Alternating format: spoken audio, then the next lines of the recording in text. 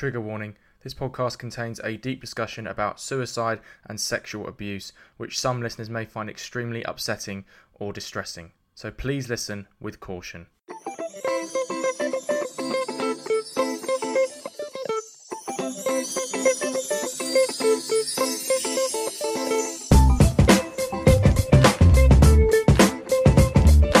Hello again, listeners, and welcome to another episode of the Just Checking In podcast. This podcast is brought to you by Vent, a place where everyone, but especially men and boys, can open up about their mental health issues, break down stigmas, and start conversations. I am your host, Freddie Cocker. Each pod, I check in with a very special guest. We've a natter and a chat about all things mental health, as well as anything and everything else they are passionate about. If it helps that person with their mental health, we discuss it. In today's episode, I'm checking in with someone who has taken their hugely traumatic story of sexual abuse and turned it into a powerful vehicle for helping other men like him find their voice, receive support, and heal their pain. Duncan Craig, OBE, is the founder and CEO of Survivors Manchester. Survivors Manchester is a survivor-focused voluntary sector organisation that aims to create and facilitate safe spaces for male survivors of sexual abuse, rape and sexual exploitation across Greater Manchester, providing access to quality, assured support. Their work is focused on developing ways for individuals to empower themselves, to work through personal and sometimes painful issues, guided and supported by their trauma-informed team, following the trauma and recovery model. In this episode, we discuss how the charity started, Duncan's role in it, the different projects they work on, and why he was inspired to create it through his own story of sexual abuse. Duncan is a gay man and was sexually abused as a child and later exploited as an older teenager and young adult by a male perpetrator. It took him a long time to realise that what he went through was actually sexual abuse, and we discuss the impact that it did or didn't have on his sexuality and how that can be a common issue among victim survivors. We also talk about the concept of shame in disclosure of sexual abuse amongst men, social class, and how representations of these stories in popular culture is so important in breaking that stigma down further and showing the public what men like him have gone through and how we can safeguard the next generation. So this is how my conversation with the brilliant Duncan Craig, OBE, went. Duncan Craig, OBE, welcome to the Just Checking In pod, mate. Thank you so much for agreeing to come on. You are doing such incredible work across Greater Manchester and through Survivors Manchester. I'm glad I can give it some love through this podcast. How are you going, mate? How's your Sunday? I'm good, thanks. Thanks for inviting me on, Freddie. Yeah, stuff's good. It's bright. I think it's going to start raining this afternoon. Typical for Manchester. But, typical. Well, people say that, but like everywhere else in the country is just as rainy. Yeah, I know. Yeah, London's the same. London was belting in the afternoon, but peeing it down yesterday. So exactly the same, mate. These conversations that I have with people who have gone through abuse are so important for me in highlighting the diversity of men who have gone through it, mate, but also for my own recovery as well and finding other people with commonalities. So I'm really excited for this conversation. Without further delay, are you ready to start the show? Let's go for it.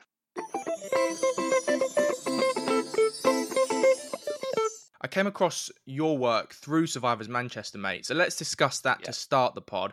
How did it start? What was your role in it? And what is your role in it, I should say? And just tell me about some of the really important work you do. So my role in the organisation is I'm the current chief executive of the organisation. I'm also a psychotherapist and I still practice. So I still have a couple of days where I'm actually seeing clients. I'm also the founder, and I suppose I say the current chief exec because I absolutely believe that at some point somebody else will be.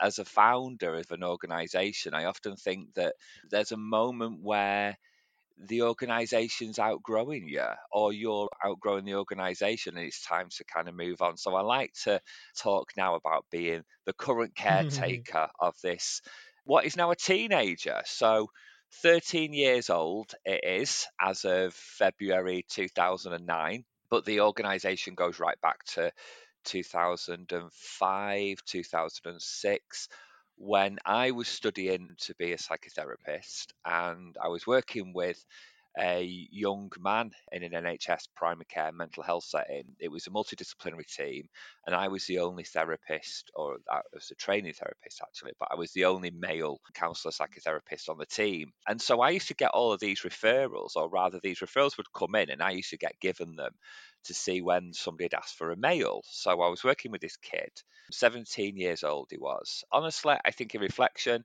he probably shouldn't have been in that aspect of that service. And he started talking about what his uncle had done to him. And as he's talking, I'm feeling something that I've never felt before working with clients. This really kind of, I suppose, like it's like a real visceral sort of sat right in my belly, like, this sounds very familiar. I've finished seeing him, and probably over the next kind of 6 weeks, I started having nightmares where I was recalling what he was saying in the therapy session, but it was me. It was effectively my head on this body, on this experience. And I went to speak to my supervisor, which is my clinical person, and started speaking. And she said something like, "How does it feel for you?" And I said, "Well, I've never been abused." And she said, "I didn't say you had." All I can describe it as is a tsunami, this tsunami of emotion and pictures and smells and tastes and feelings, like this whole tsunami of feeling, of senses just washed over me. I just broke down crying.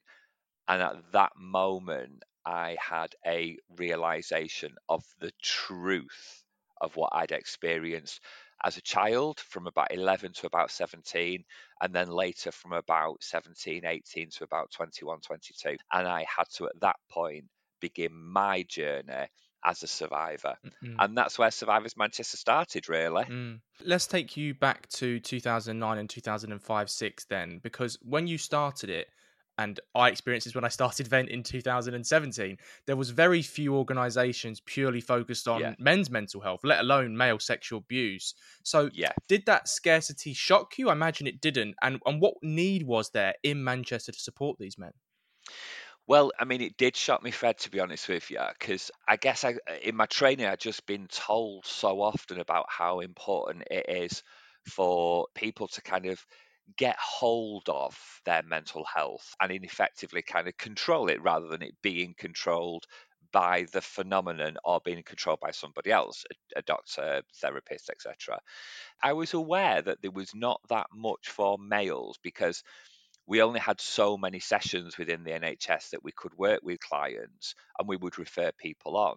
And there'd been a couple of times prior to this kid that I was working with, there'd been a couple of times where somebody had said something about sexual abuse, and I'd gone trying to look for support services, and there kind of was none. So I was a little bit aware of that. But then when it came down to me, and in 2-6, when I was like, yeah, I really need to kind of deal with something like this. And I went looking across the country for support and recognised there was Survivors UK in London, but essentially I wasn't in London, so I couldn't go there. There was an organisation that had closed down a couple of years prior in Liverpool, which is not that far from me, but that was it. There was nowhere.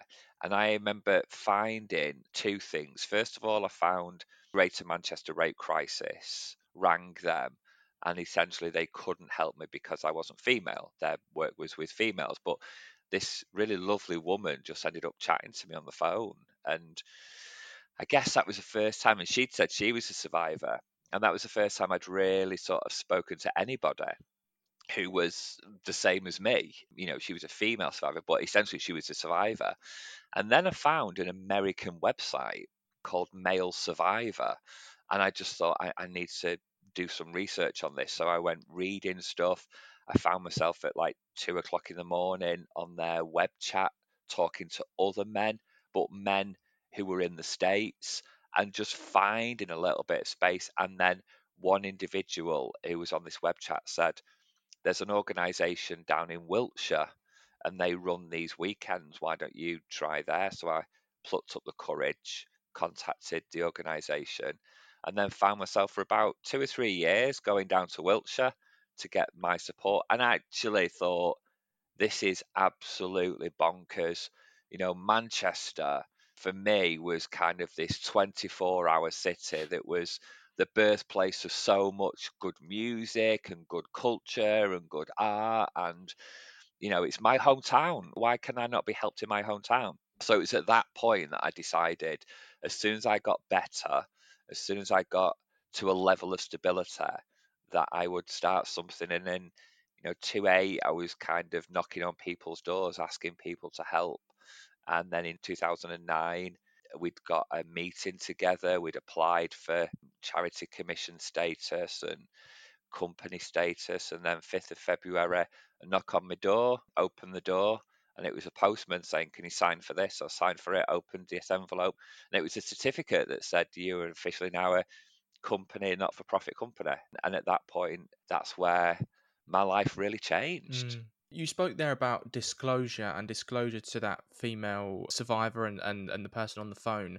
And when it comes to disclosure to your friends, one of your best Yeah, friends said to you, "I always thought it was odd when you talked about your first sexual experiences, but the way you told it, I pushed the concern to one side." So, what yeah. happened when you eventually told them what you had gone through, and how did that feel? It was, there's an interesting extra bit to it, which is, don't forget that I was training to be a psychotherapist. So every week I was talking about mental health and diagnosis and disclosure. So I was talking about this a lot. So I had effectively, I suppose, in some way, I had some practice talking about my experiences. Plus, I was also in therapy too, and it was my therapist that I was with that said, "Do you think anybody knows?" And I was like, I'm not too sure. And like I said, I went to speak to my best mate, Julian, and said, "Look, first of all," I said, "Look, I need to talk to you about something." So when I was younger, I was sexually abused by this man, and it went on for a number of years. And then, after then, when that finished, I was then kind of tricked into being sexually exploited. And I remember him looking at me and saying, "I know." And I was like, "What do you mean, you know?" And he said, "We always suspected, we being various different friends over the years, we always suspected there was something not right about what you were saying." So, I mean, I'm far too old for these conversations now, but when I was a lot younger, there was that kind of like, "Oh, when did you lose your virginity?" That kind of stuff. I used to joke.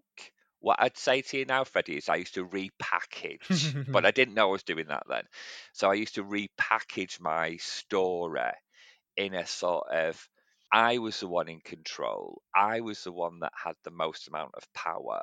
This person I was having sex with didn't, and therefore it can't have been abused because I was the one in power. Effectively, I was sort of saying this was the victim because I had much more about me than he did. Now I know that's not true. Now I know that was absolutely my brain just kind of keeping me safe. And I remember Julian, like you say, Julian saying, "But the way you told it, we just thought it was okay." And the way I told it organically must have been so deep rooted because going back to that moment when in my supervisor's office, really kind of making that first disclosure, as I verbalized it like loudly in front of her, I remember saying, "But I can't have been abused because I was 18 and I think he was only a few years older than me." And I remember at that point just seeing his face in like my mind's eye just became really conscious. And I saw his face and I just straight away, I just thought, no, he wasn't.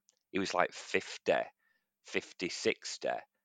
And then I thought, hold on a minute. And again, this, like I say, this tsunami, this flood, I thought I can't have been 18 because I was living in that house. And moved out of that house when I was 13, 14, and that's when kind of everything came. And I have to say, whilst it was horrible to sort of go through that experience and, feeling a bit stupid in some way. So when Julian kind of was saying, like, "Oh, yeah, we knew," and another friend sort of said the same thing, I felt a bit daft. I think it was just the biggest relief possible.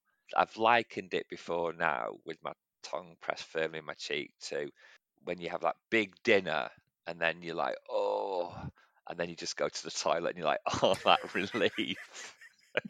I know that Just one from a like Friday fish and chips, everybody mate. knows that feeling of like, I feel empty Mm, and but empty in a good way. mm. It was just such a relief. We're going to talk about that in depth a bit more later in the pod, mate. But you spoke earlier about being one of the few men on that therapy course. And I want to talk about male therapists because therapy in general seems to be, on the surface, a profession which is dominates, maybe not the right word, but certainly has a larger percentage of women in it. No, Yeah, dominated. Yeah, yeah, yeah. okay.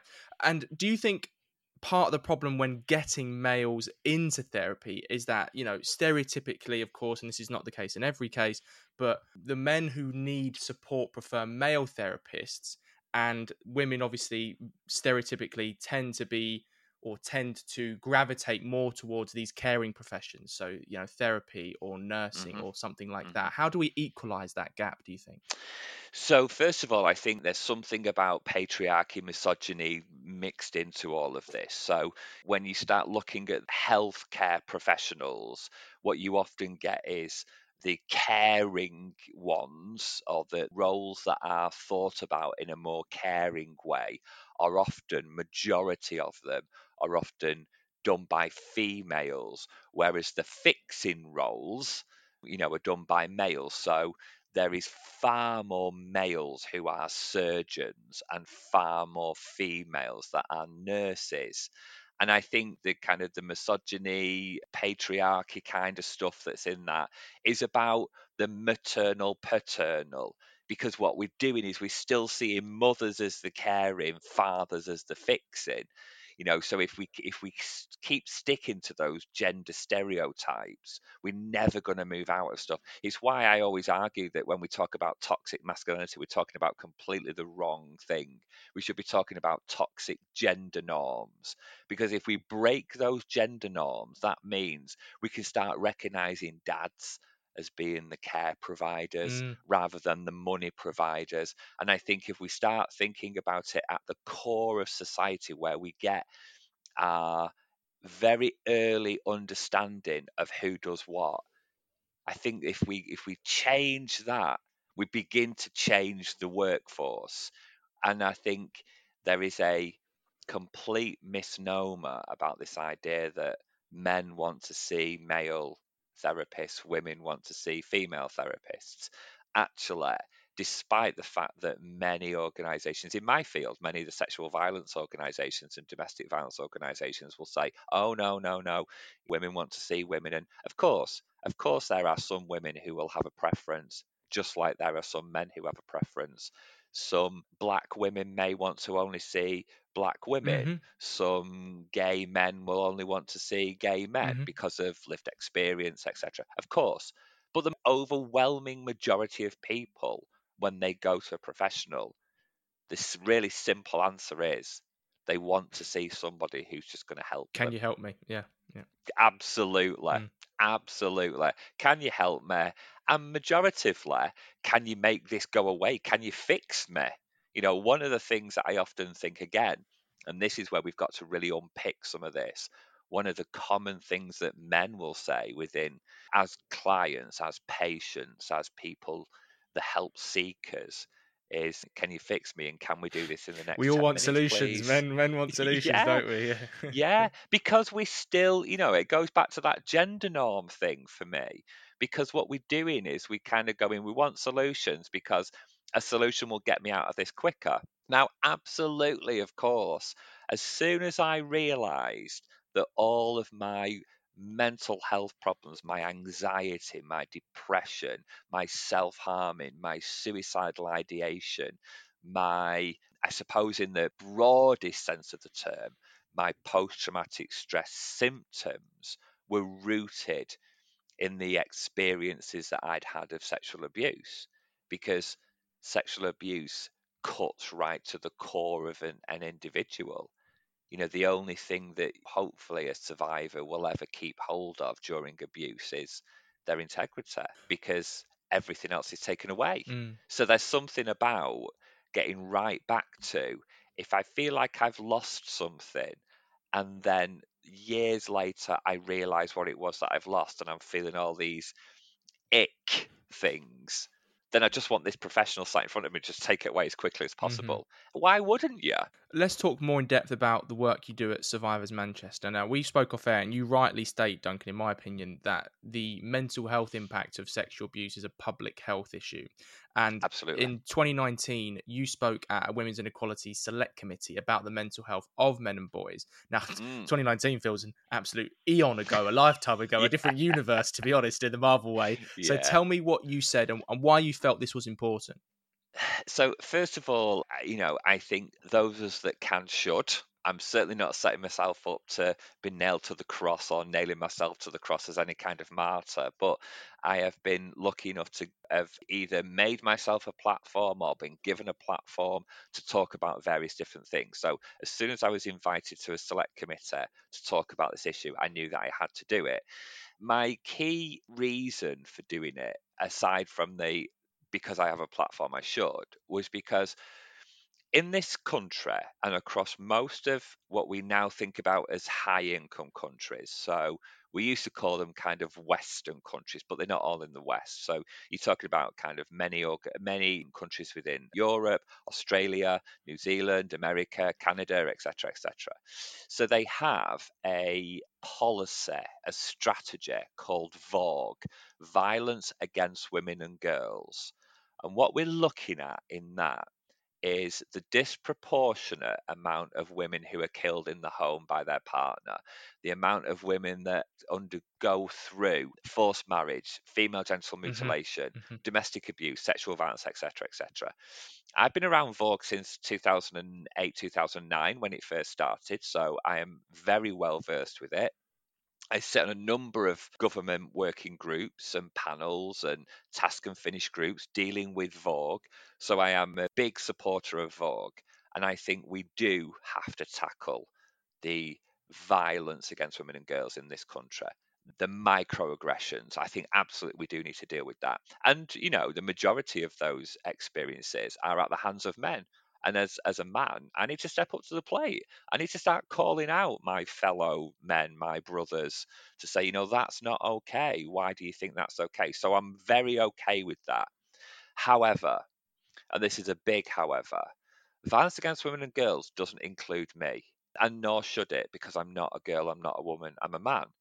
And there is something that when they started talking about the Women and Equality Select Committee, and they were talking about sexual violence and mental health, and this moment came up where they decided to talk about boys and men, I knew I had to do Hmm. something. The main key message that I delivered in those sessions were, why am I referred to as a victim of violence against women and girls? It makes no sense to me whatsoever. Or a So, male victim of domestic abuse, by the way. That seems to be yeah, in that definition now, which is exactly, very yeah. weird. So, if you're a victim, if you're a man who's a victim of any kind of sexual violence, domestic violence, forced marriage, so called on a base killing, you are seen as a male victim of a crime that is thought about and categorized as violence against women and girls. Now, I didn't really do that well at school. Now, even I know that just doesn't, that's not even English. That Makes no doesn't make any sense. sense whatsoever. And I knew that I had to say something because I don't know about you, Freddie, but I know so many men, and it doesn't matter what somebody's sexual orientation is in the today. Yes. When they're going through sexual abuse and when they recognize what's happened to them, there's an attack on the very fabric of your maleness. Yes. And we question it. We question this ridiculous idea that men are supposed to be strong and we're supposed to be the ones that are cutting down the trees to get to the princess and all that rubbish. I had this moment where I was just, enough is enough now. I've already spent years trying to work out who I am, trying to find a sense of making sure that that boy who was abused, that grew up to be the man that I am today, has a really good sense of himself and recognizes and knows that nobody's going to put his hands on him because nobody gets to do that because my body's my body. And yet, here is a policy and a whole load of MPs telling me that in some way I'm not seen. In some way, I'm not seen as a man. I'm seen as a victim of violence against women and girls. And I just had to throw that out there and I had to keep saying that. And it was lifted by the Commons Select Committee and they used a tiny little bit of my speech, a tiny little bit of my statement throughout their social media, which I was really pleased about. In 2022, this committee restarted and you were asked to participate in that follow-up work. So tell me the work that's happened since and your perspective on it. So since then, there's been another kind of follow up. Select committees are interesting because because of the pandemic, things stopped, but also there'd been a kind of a change in cabinet and various different people and elections, etc., etc. So it's kind of changed. So the original membership still had to answer questions, and I was asked to resubmit a kind of an update, which I did. I resubmitted an update fairly recently, actually, a couple of months ago in writing. And then very recently, maybe just a couple of weeks ago, there was two ministers, two parliamentary undersecretaries, so not the Secretary of State, but the ones under them, that sort of were back at the Select Committee with a new panel, a new chair. Caroline Noakes MP is the chair now. It used to be Maria Miller. And in the Select Committee, one of the Minister for Mental Health and I think safeguarding, but mental health was her main portfolio. She was asked by a Labour MP in the Select Committee, what did she think the government needed to do? Or was the government doing enough for boys and men affected by sexual violence? All of the Select Committee panel and the people that are what they call giving evidence, so the people that are being asked questions, are given all of the information of the previous episode, so to speak. And her response, which is, it's on Twitter, you can log on to Parliament and see it. Her response was essentially, oh, I'm not too sure because I don't have anything to do with this. I mean, my jaw hit the floor because I've got a minister live in a Select Committee room being beamed across the world through the internet who is in charge of mental health at a Select Committee about the mental health of boys and men. That's the whole purpose of this meeting, being asked about sexual violence, and her response was, I'm not too sure about this. She then went on to talk about women and girls because she was involved in the domestic abuse bill. And then she went on to, I think she must have caught herself what she was saying. So then she brought it back to talking about men and boys, and then talked for about 5 minutes about men in sheds and how wonderful men in sheds are in tackling loneliness in older men, which is absolutely brilliant. Men in Sheds is a fantastic. I wish I'd have come up with it because it's such a brilliant project. But it's tackling isolation in males. So for me, I'm a kind of a bit like, well, you haven't even answered the question. So I've written to the committee, I've written to the MPs. There was also another minister with her who answered a similar thing. So he's the minister in Department of Education and Families, and so he's children's minister. The comment that he made was, yeah, it's not part of my department, that, which I was astonished at as well. The sexual abuse of children isn't your department when you're the children's minister. I mean, that That's doesn't very make any worrying. sense whatsoever. Yeah, so I've written to them and I'm waiting to hear. Mm. And I know that, I talk about things very openly. I'm the first person to criticize ministers, but I'm the first person when they've done something wrong, and I'm the first person to compliment when they've done something right, because I think that's fair.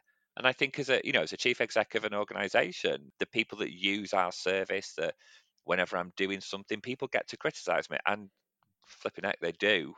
But that's the position that I'm in, and that's the position that ministers are in as well. And we should be holding their feet to the flames. Mm. You spoke off air to me, Dunk, about a trauma scale called the IESR, which the NHS uses and you use at the charity. Can you just Yeah. explain to the listeners how that scale works and the men who fall under this scale, who come Yeah. into Survivors Manchester? Because it seemed definitely an important point to put out here. Yeah, so the Improving Access to Psychological Therapies, IAPT, which is a national NHS program. So effectively, if anybody listening to this now goes to the doctor and they're feeling depressed, anxious, any kind of mental health issue, let's call it for want of a better word, they go to the doctors. The doctor will do various different things. Hopefully, they'll put somebody on the IAP program, which means that you can get access to talking therapies, and then they will also look at medication for anybody that needs medication. During the talking therapy program, there's a set of self-reporting scales. So it's like a questionnaire, but it's been invented by very, very clever people, and it's been tested across the world, and there's a lot of academic research about it. And one of the scales is, like you say, called the IESR, which stands for the Impact of Event Scale. Now, actually, the ISR is being retired and there's a new one being brought in, which is exactly the same thing. So it sort of makes no difference, really. The scale goes from 0 to 88, and effectively you answer a whole load of questions. So one of the questions is, in relation to your trauma, in relation to the thing that you come into therapy about, how often do you try to not think about it? Tick this box if it's all the time, tick this box if it's 3 or 4 times a week. And you just kind of do that. 0 to 33 is seen as the lower the score, the less likely you are to have PTSD. 34 to 88, the higher the score, the more likely you are to have PTSD. So 33 is kind of what they call the clinical cutoff. So there's needs to be some level of, well, this person doesn't need this intervention, etc., etc. And then, people who, I mean, I don't know anybody like this, but people who have never experienced any kind of trauma in their life, they're supposed to be around the kind of 15, 16 sort of scale. We ask every single individual who walks through these doors to fill in this form at the first time they meet us. And then we ask them again to do it every so often and we measure it. The highest score you can possibly have is 88. And on average, the overwhelming majority of men that access our support, the score that they have is 78. So what we show in there is a really high level of trauma, a really high level of PTSD. There's two other scores. One of them is around anxiety and one of them is around depression. The anxiety one is 0 to 21.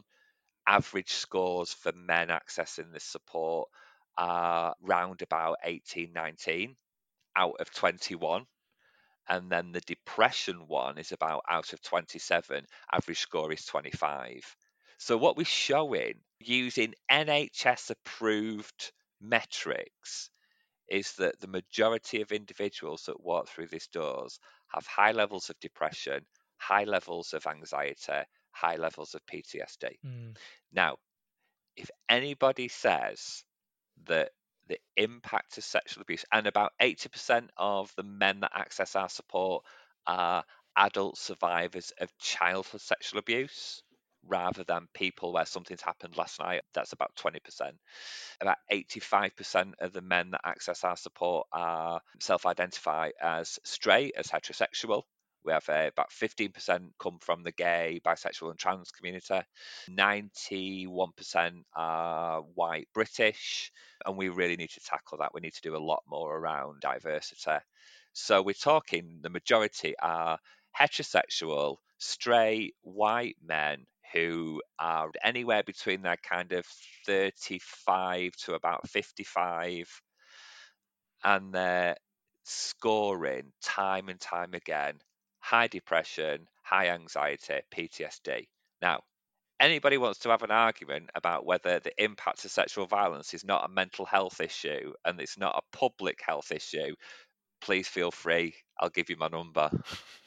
I've got two more questions left before we move on, mate. The first one is Yep. a really powerful point that you made to me off air. And you spoke about how victims, survivors who are abused from threat of violence or in fear of their life confuse compliance with agreement.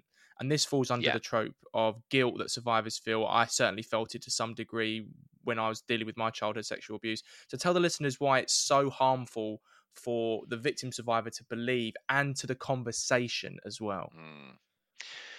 Yeah, so somebody said something to me many, many, many years ago that guilt and shame is the hallmark of the victim. And it blew my mind because I guess in some way I always thought the shame that I carried about what had happened to me, or rather at the time, the shame that I carried that I believed because of what I'd done rather than what happened to me. Mm. Because I didn't do anything, it's something that happened to me. You didn't do anything, Fred. It was what happened to you. And I think there's a really important distinction there, because shame is the thing that we feel when we believe we've done something wrong. Guilt is the thing we feel when we believe we've done something wrong and we believe that other people will agree And find effectively. out, yeah. Exactly, exactly. So carrying this shame, believing in some way, shape, or form that I done something wrong, meant that I had the inability to express it. It meant that I had the inability to be able to share it, because I did not want anybody effectively to say anything about how this was my fault, to be blamed for it. Mm. And we need to move beyond this kind of victim blaming, because shame is the thing that keeps us silent. Mm. And if we don't tackle it, if we don't talk about it, if we don't, one of the things that I often will talk to clients about, so the very first time that I'm speaking to one of the survivors that I am so honored to be able to work with, is I'll say, just want you to know something. I know it's really difficult to talk about this kind of stuff, but I want you to know that it's all right to talk about it. You might not be able to, and that's cool, but I want you to know that you can talk about it. And so often I'll hear this this expression of relief, because if you go right back to so many survivors' experiences, which is about this is our secret, don't tell anybody, etc., etc. I mean, that's about the perpetrator. That's the perpetrator installing guilt and Mm. shame. And because nobody ever sort of challenges that to some extent, that childhood guilt and shame grows up to be adult guilt and shame as we grow up.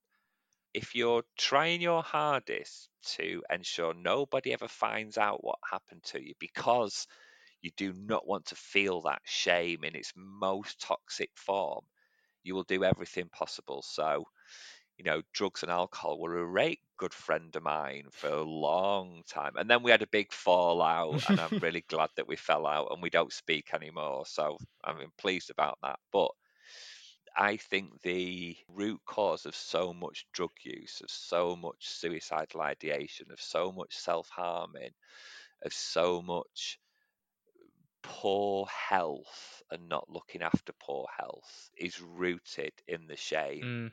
And if we don't tackle the shame, we're going to continue to have extremely unhealthy, maladaptive men. Mm. And I think our brothers, Freddie, deserve better. Mm. Tackle the shame and the pain, as Gabor Mate says. Yes. I'm a big advocate of that. As a final question, then, mate. So, what has been your proudest achievement doing Survivors Manchester, and what has it taught you about yourself as well? My proudest achievement. God, there's been so many. So there's the big ones. I was awarded an OBE in the 2019 New Year's Honours List, which was incredible. I'm not a royalist. I'm not a Republican. I don't actually You're from know. Manchester. I wouldn't expect you to be either. Yeah, exactly. I'm that. But going to Buckingham Palace and being awarded an OBE from the Queen herself was just mind blowing. That really was a real proud moment, because my best friend in the whole wide world, that I'll never have a friend like this, was my granddad, who sadly passed away in 1999. And I know that he was with me that day. I know that he would have been so proud. But I have to say, I think the biggest, proudest moments which continue to happen are those moments when I answer the phone in the office and, hello, Survivors Manchester, Duncan speaking, can I help you? And you'll hear a voice on the end of the phone of someone just saying, hi, I've been given this number and I just wonder whether I can speak to somebody. And half an hour later, you've got a referral in front of you that you've taken on the phone, and you send that off to my brilliant team in the operations department to process it. And then 2 days later, that individual's getting a phone call to get him booked in for an assessment. They're always my proudest moments because I know what that's like. I know right at the beginning of my journey, picking up the phone and ringing round and asking people for help, and nobody could help me. And then that moment when somebody did, when that woman at Manchester 8 Crisis just gave me that time, I think it started turning my heart from stone into something that was beating, that had flesh and blood in it. So every single week I get to have these proud moments. We've talked all about Survivors Manchester. I want to talk about your own mental health journey now, Dunk. So tell me first Yeah. about early life, teenage years, and looking back, were there any early mental health experiences? Who's the Duncan we meet here? Okay, so early life was brilliant. I have really fond memories of growing up. So I grew up effectively, I grew up in Coronation Street as a reference, or actually, rather, I grew up in Shameless as a reference. So I grew up in actually the part of Manchester where Shameless was filmed, in Gorton, so in East Manchester. Everybody was your auntie or your uncle. Everybody's front doors were always open. You were always walking into people's houses. We were playing in the back alleyways, and it was just fun. I think what I now know actually is, I mean, I mentioned my granddad before. I now know that there is a history of mental health or poor mental health in my blood family, with my granddad, who, when he came back from the war, as I guess did Mm, many men that came back from the Second World War, there was moments where we would certainly look at it now as being suicidal or just ideation. massive There was a PTSD and just moment things where like the that. Nightmares. My yeah, granddad used to do that, punching absolutely, yeah, radiators in the night, sleep nightmares and stuff like that. Yeah. yeah. Like I think what they would call it, like shell Mm, shocked back then. I remember this story that after he passed, somebody told me about. He was found sat by a river by the police, by the local police. And I'm talking like 19, God, what would have been like 1948, 1950, very, very, very soon, I suppose, mm. after he came back from the war. So I already know that that's there. So yeah, so my early life, I can remember being okay, being fun. Then there's the sexual abuse. So the sexual abuse, as I say, was roundabout from about 11 to about 17. I can remember being at school, in high school, having moments of, would I class it as suicidal ideation? I think probably I would. I think I'd probably class it as very mild. So certainly nothing about any kind of planning, and probably not anything where I would be thinking about the idea of death, but definitely something about me not Yes, that was being literally going to here. be what I was going to say. Yeah. Yeah, just not wanting to The be absence of here. yourself. Yeah, I don't know whether that is anything like I don't want to be here as in dead. I just didn't want to be here. I don't know whether I wanted to be somewhere else. That's why I'm being a bit tentative about that. I also think that there's a whole mix in there about my sexuality. So the whole questioning around my sexuality, whether, am I gay, am I bisexual, am I straight, which is all mixed into the sexual abuse it was experiencing. So I know that there was some elements of poor mental health there. But the bit where it really hit for me was Round about probably about 22 when it really Mm. hit. So by that point, I'd come out and I decided that I identified as being gay.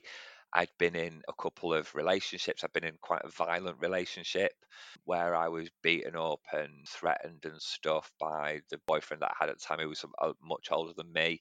I had been, I'm talking about early 90s as well. I say it like it's a doom and gloom thing, or my partying, let's call it, Reckless was behaviour. connected to. Yeah, yeah, that was connected to directly to the abuse. And arguably it was, but let's put it into context. This was the early 90s. This was Manchester, you know. Hacienda. Absolutely. My partying got way out of hand. And I know that's all definitely connected to my mental health. I worked at Granada's TV. So Granada Studios used to have this studio tours where you go around, you'd look around Coronation Street and all sorts of stuff. When I left there in 96, I'd worked there since about 92. I was on my fifth final written warning.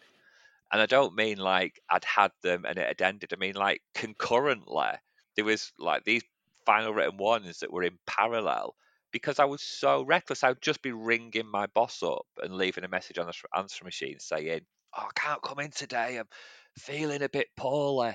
Whilst there's this like booming music in the background because I'd gone to the payphone. I mean, nobody had mobile phones then, but I'd gone to the payphone and rang in sick because I was too busy partying. I was too busy off my face. I was too busy slumped in some corner. And I really recognize that as my self Mm. medicating way of treating depression. It was absolutely depression that was driving a lot of Mm. that. And then round about 95,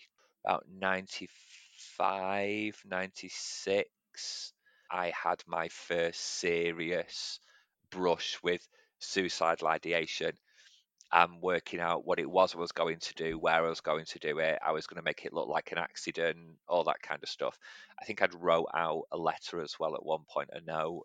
That's the first time I dipped my toe into therapy. And I think that was around about the first time I ever had any kind of antidepressants.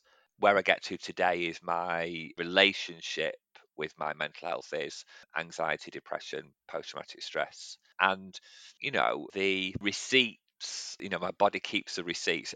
Babette Rothschild and Bessel van der Kolk, two great thinkers around trauma, particularly childhood trauma, talk about the body Mm. keeps the score and your mind keeps the receipts of the things that you've done.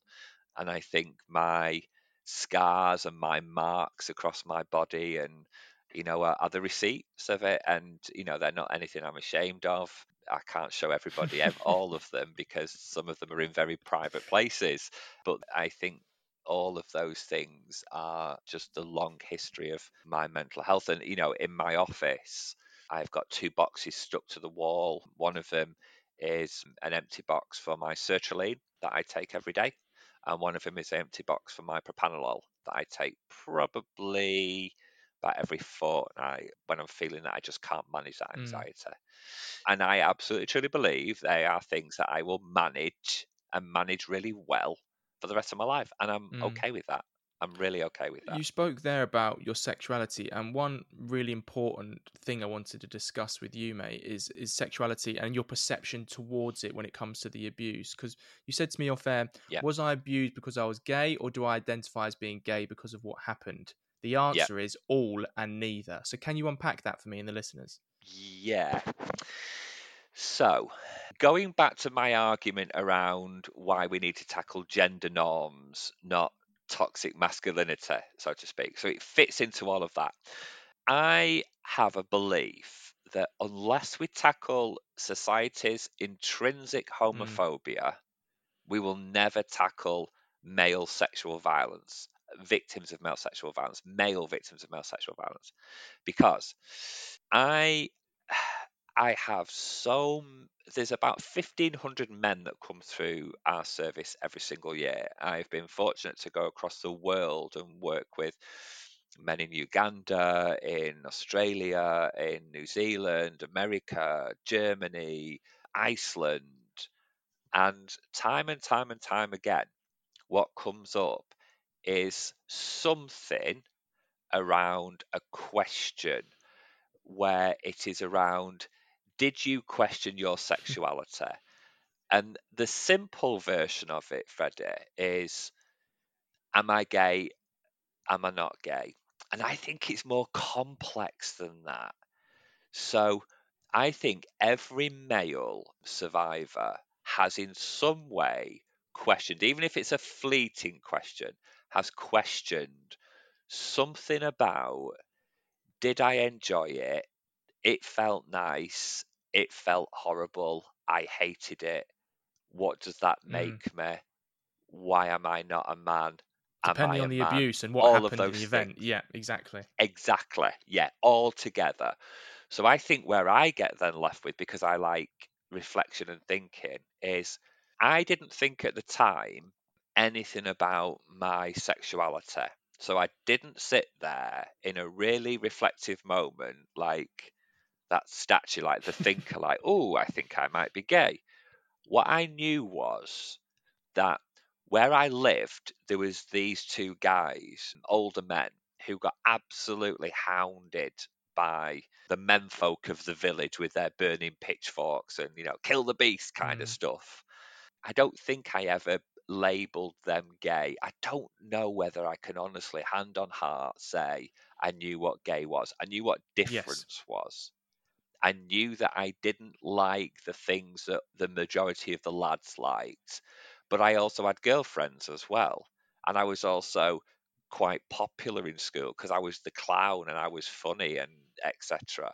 So I knew there's something about difference. I knew that these guys got hounded because they were kind of together. And I suppose having that moment of recognizing, we're talking about sex, we're talking about effectively two males having some kind of sexual contact. And here was me as a boy having this sexual contact with a man. Didn't think of myself as being a boy and a man, just thought about it as being two lads.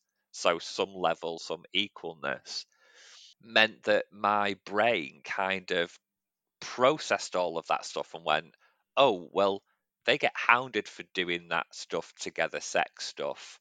And me and him are doing sex stuff, so we must be the same. So I was left with this question then about, oh, am I like them men? And therefore that must mean that I'm gay. I better not tell anybody, because if I tell anybody, I'll get hounded like those men are hounded. And then, just went with it. And then years later, actually properly coming out as an adult, having this real reflection of, yeah, I identify as gay. There is something then about, well, did the abuser notice something in me about difference? And that was the thing that he was able to kind of grab and manipulate to get what he wanted, in exactly the same way as the boy that's abused because he has no caregiver, because he's been taken away from his family and put in care, or the boy with a disability. Something about a Mm. vulnerability. Not that the child is vulnerable, because I think all children are vulnerable, but this momentary vulnerability that a perpetrator will Like a then latch shark sniffing onto, blood. They sniff a manipulate. victim. They were a potential Yes, victim. Yeah. absolutely. From Mm. miles away as well. And that, I still get asked that question now, and I never have an answer apart from exactly what you said. None of it and all of it. I am not gay because of it, and I am gay because of it.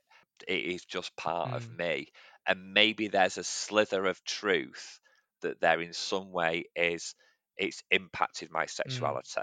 Because even the heterosexual men that I speak to, even my straight male friends who are survivors, have a story when they get really Mm. honest about questioning about something that is semi consensual. And what I mean by semi consensual is maybe they have masturbated watching gay porn, because there's just been this whole weird confusion stuff.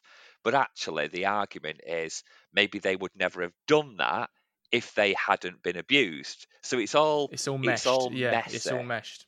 It is. It's messy. It's meshed, and we don't talk about it because, we go back to that Mm. gender norms because we just keep getting told we shouldn't talk And male about it. sexuality is so stigmatized. No man really enjoys, well, as far as I'm aware, not a lot of men do enjoy talking about their sexuality. Really, it's just the thing that we Exactly. don't speak about. Yeah. Exactly.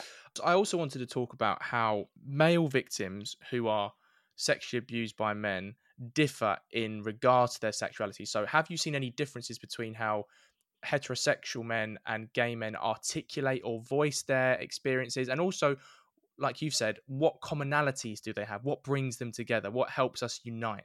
So I think that there is the commonalities are definitely around this maleness, and it's all connected to the guilt and shame, but it's also connected to this ridiculous notion of what men are supposed to be like, this gender norm, regardless of whether somebody's gay or whether someone's straight or whether someone's bisexual or whatever, however they are identifying their sexual orientation.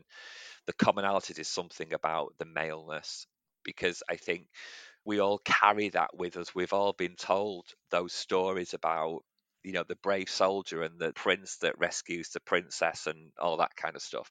So there's real commonalities there. The mental health stuff, I think, cuts through. Suicidal ideation cuts through, cuts across. There is a misnomer. There's a real misunderstanding in some way, shape, or form that because so often there's a thought that if you're gay, if you're a gay or bisexual male, and therefore you enjoy having sex or some kind of sexual contact with another man, that in some way it shouldn't be as bad for gay men as it is for straight men, because straight men would never normally have that. And I just think it's so preposterous, because that's tantamount to saying, but that girl would grow up to have sex with men, so therefore she must have enjoyed that in some way. It is just as ridiculous, but there is definitely something in it around perceptions. So I often think that there's another level of complex anger about violation. So the heterosexual males that have been abused by a male, there's often something that they find really difficult to articulate, which is, so a common one, like where somebody has been forced to perform oral sex on the perpetrator, that isn't something that should have ever been my experience. What I mean, like one's experience. So a heterosexual male would never have oral sex with a male.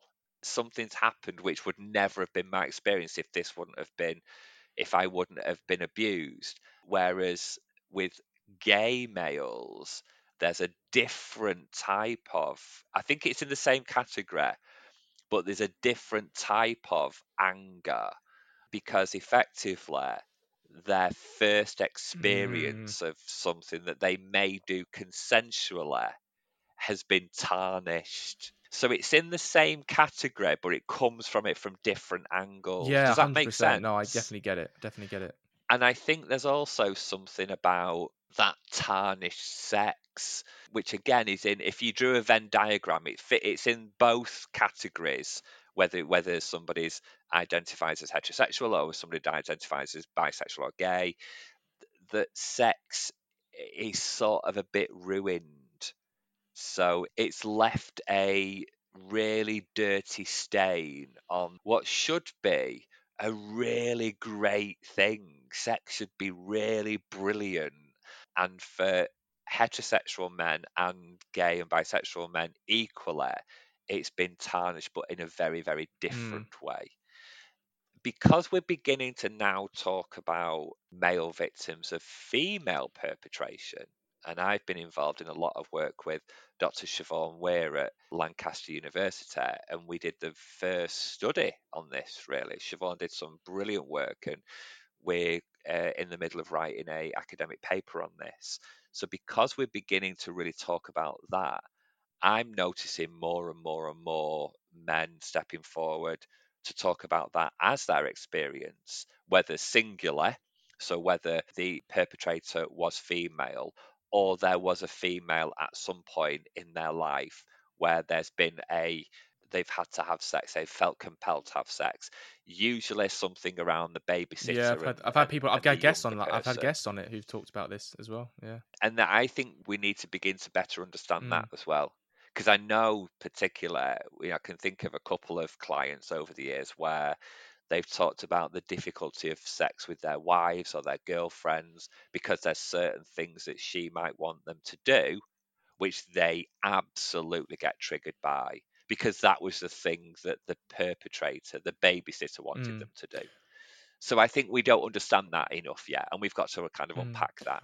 One thing you were also keen to talk about, mate, was the relationship between class and social class and your story of abuse and your story of sexuality. So unpack that for me. Why did you want to talk about class particularly? You hear people talk a lot now about, adverse childhood experiences or ACE, yeah, yeah. ACEs.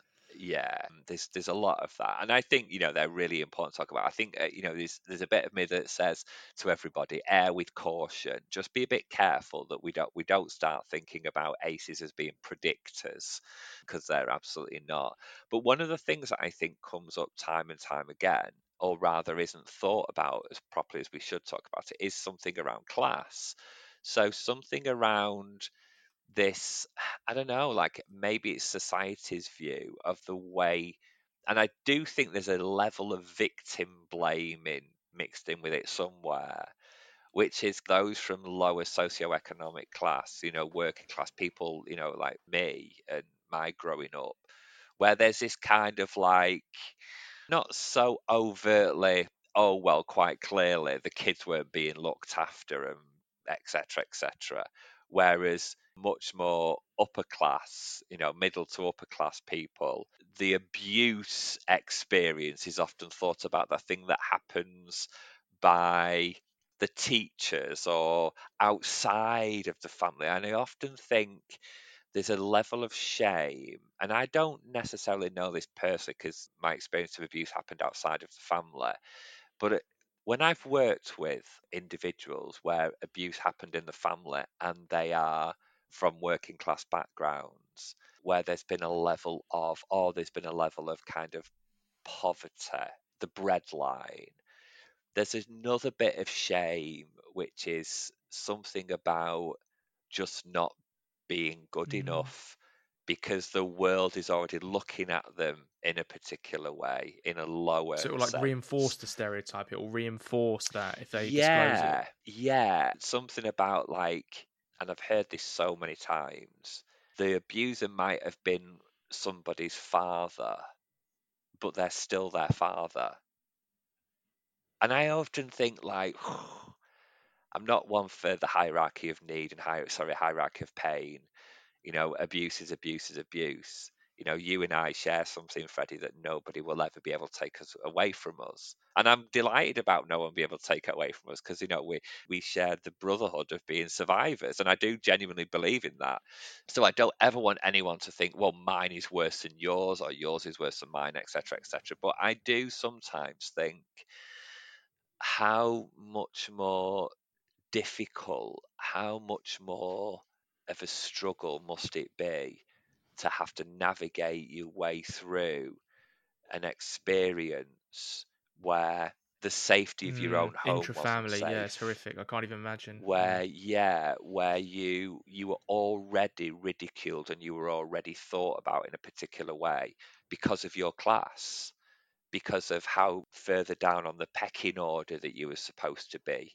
So I think we've really got to understand that. We've got to put the experience of abuse into the context of the class and the environment that people Mm. grew up in. Before we reflect on your mental health journey, Dunk, I want to talk about representation because you've worked on a few television shows, you advised a few soaps about storylines which cover sexual abuse. So, how fulfilling has that been, and why is it important for the wider public to see these stories, not just of female sexual abuse, but of male sexual abuse by women or by men? Yeah, oh God, it's been incredible. And, I'm currently, as we record this, currently doing some work with EastEnders on the Aid, Aidan and Max, I forgot the character's name. Ben Mitchell. Ben Mitchell. I'm so used to talking to the actor and making sure that I don't use the character name. That when it's the other way around, I struggle. Ben Mitchell has been raped by Lewis in EastEnders. That's the fifth or sixth storyline that I've been involved with.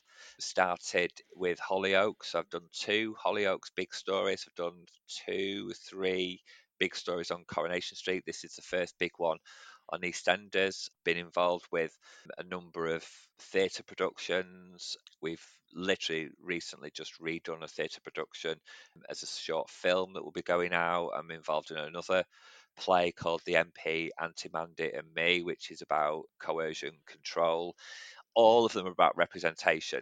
I could wax lyrical about this for forever, but for me, to sum it all up, when we did the Hollyoaks storyline originally with James Sutton, who plays John Paul, and the storyline was John Paul's a teacher, was going to be raped by a pupil. And it was the first time that there'd ever been a sexual violence storyline against males pre-Watershed. So it went out at 6:30 till 7. And, we worked so hard on it. And James and Keith, James who plays John Paul and Keith who played the perpetrator, really dug down deep. James became a really good friend of mine, and he's one of our ambassadors. And I remember being on the Matthew Wright show on Channel 5. Me and James had gone to do a load of press. We were stood in Euston Station and we were just chatting, and then he goes off to his train. I get on my train and I open my laptop and I'm literally emailing one of my colleagues about the fact that we'd been stood in Euston Station, and we were in the middle of chatting and people are coming up to him asking for his autograph, and you just have to get used to that with him whenever you're around him. An email came through at this point about an hour after coming off live from live TV, and an email came through from a gentleman who was 78, and he'd been watching the Matthew Wright show, which is his thing that he did normally while he's having his breakfast, and saw us speaking.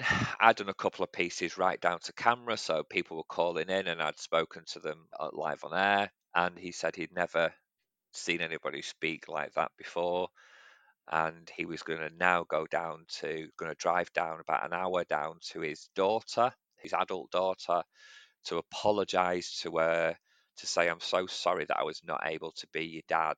I was dealing with some stuff because I was abused as a kid, and he'd never told anybody. And he said, you've given me my freedom. And that was like this moment where I realized how important it is to do this, how important it is for people to see themselves on telly or to be able to project themselves onto characters on telly. And the Coronation Street story, when David Platt was raped, Ryan, who was the actor who played the rapist, him and I ended up having to be interviewed by ITN News. In this one moment where I was stood on Coronation Street with my earpiece in, looking down the camera, being interviewed live on ITN News, the main news headlines about this story of David Platt rape and the impact. And the impact had been that we'd seen a 1,700% increase in calls to the male helpline within 72 hours. Just like mind well and truly blown. And, bringing it right up today with EastEnders at the moment.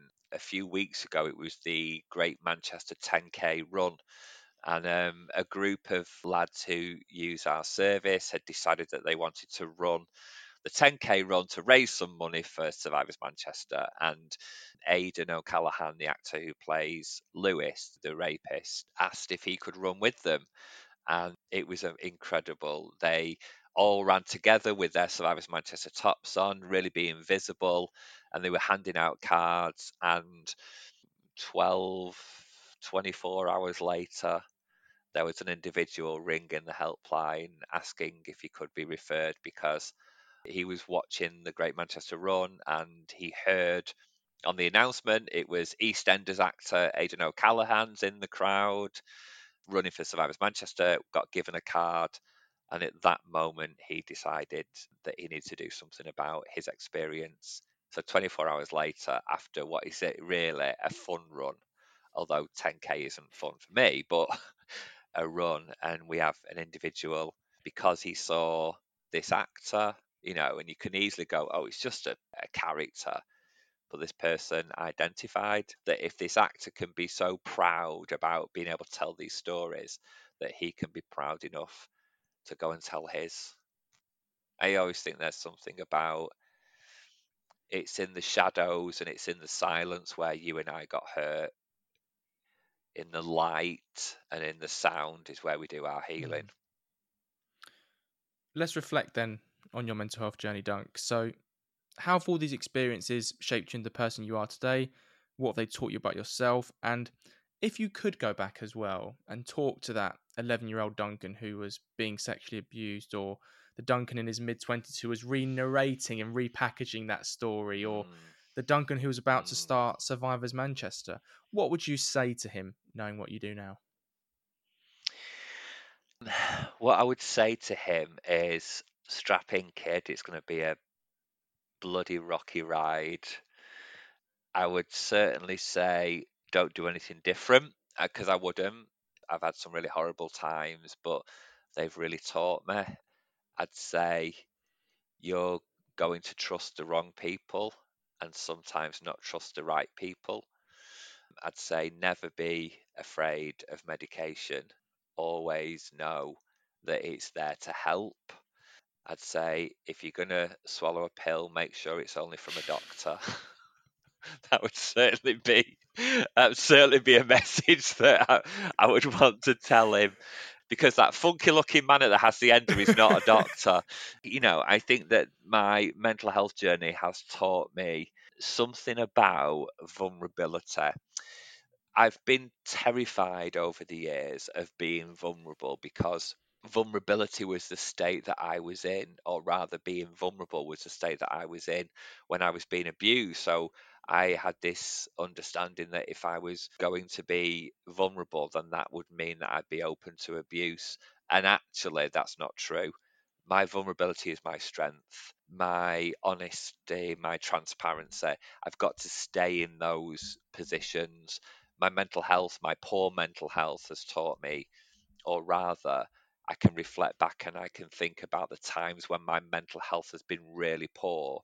It's the times where I have not been true to myself. I've not been honest with myself. I've not shown my vulnerability. I've tried that mask and it just doesn't work. My mental health has also given me the ability to love in a way that I didn't even think was possible.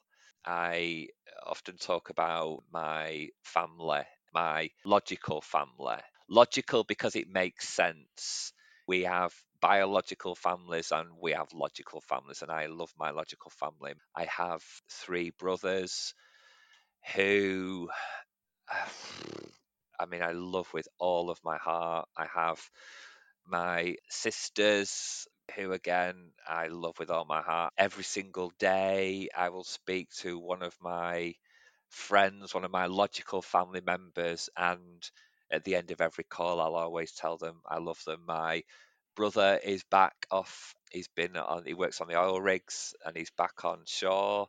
And, I absolutely cannot wait to see him. The first thing I'll do is when I see him, I give him a big hug and a kiss, and I don't let go for about 10 seconds. I've just got to be there. I'm going to be the best man of one of my new brothers in America, and I haven't seen him in the flesh since the beginning of the pandemic. It's my mental health teaches me that I say this knowing that some people will not like me saying it, but I like my level of crazy. I'm really comfortable with it. I like being a little bit different. And what I mean by that is non-conforming, because it's all right. It's just okay. And we'll get through it together.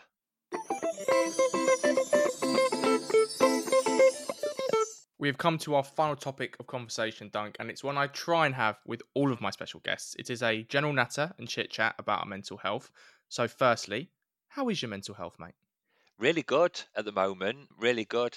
Duncan is brought to you today by 50 milligrams of sertraline and 20 milligrams of propanolol this morning. So, yeah, it's Mm. good.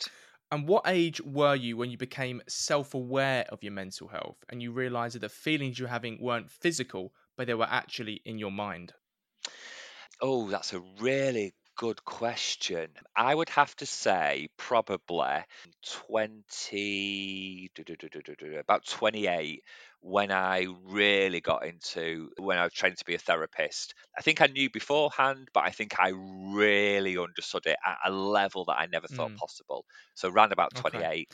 And can you tell me then also about the first conversation you had with someone about your mental health? So, who was it with? What did you say? And did it feel like, on the one hand, a big moment or a big burden or weight had been lifted off your shoulders? Or on the other hand, did it feel like something quite easy, insignificant, and normal to do?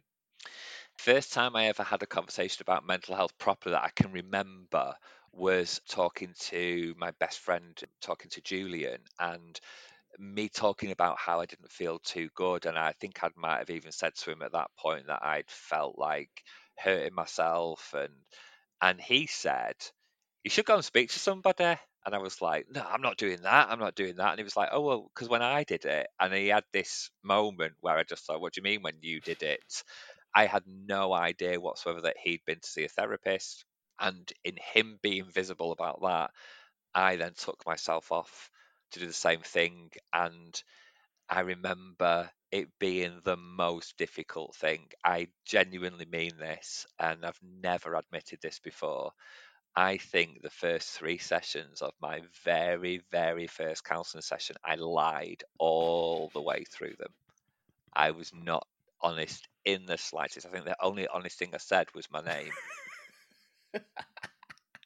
That's not too dissimilar from mine, actually, because it took me 4 of the first 6 sessions or 7 sessions I did to actually say I've been bullied outright. So I Sure. see similar experiences Yeah. there, mate. I see Yeah. commonalities. What triggers then do you have that affect your mental health? So it could be a sound, it could be a social environment, a particular book or play, or have you not figured all of them out yet? Oh God, absolutely not figured them all out yet. Smells are a big thing for me, and I discover those on a regular basis. You know, when you go to the Mm-hmm. swim That baths, I've not been chlorine to swim baths smell. for ages. Yep, absolutely. And it's not just chlorine, it's everything that's with it.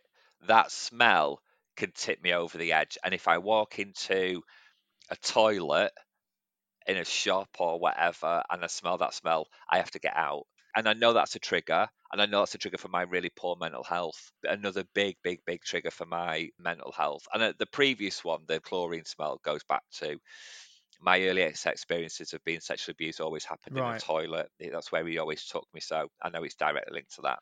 The other thing for me is about power. So I've no problem with power, with people having power. I have a problem with the Mm. misuse of power. So when somebody affronts me and just automatically tries to assert their power over me, I mean, It's like that is rag to a bull, red such a rag to a bull, yeah? trigger. Oh yeah, and I can have I can lose a day through that. And I'm still working a lot on really simply someone just being behind Mm. me. Even when I did that, so even when I put my hand over my shoulder to Scared by indicate to yourself. you on camera that there, yeah, I can feel it and like I get a bit, Mm. ooh, that's been a trigger, Freddie, that comes and goes, that, and it's back at the moment, and I need to Okay. work on it. I need to work on And it. then conversely, then, mate, what positive tools and methods do you use to improve your mental health or help you feel better? Which ones have worked? And maybe also which ones that you've tried but haven't? So everybody talks about mental health and exercise and all that kind of stuff. Exercise seems to be the only fad that's ever passed me by. Everything else I've been on. I try going to the gym, I try doing all that, and quite frankly, I just don't like it. I just think they're places that are just full of people that I just would not want to spend any time with, quite frankly. And I say that with my brother being a professional boxer who trains all the time, my other brother being ex-military, who trains all the time. The gym thing has never worked for me. But I'll tell you what did, and I know people say this, like, it always sounds a bit wanky to me about, oh, get involved in nature. And I just think, oh, get lost. But during the lockdown, the first lockdown when we were basically told we were allowed to go out for half an Mm. hour. I mean, I wasn't locked down. I worked all the way through and I was working in prisons as well. So I was spending a lot of time in confined environments. So I just used to go out, me and my husband just used to go out for a walk, literally around the block.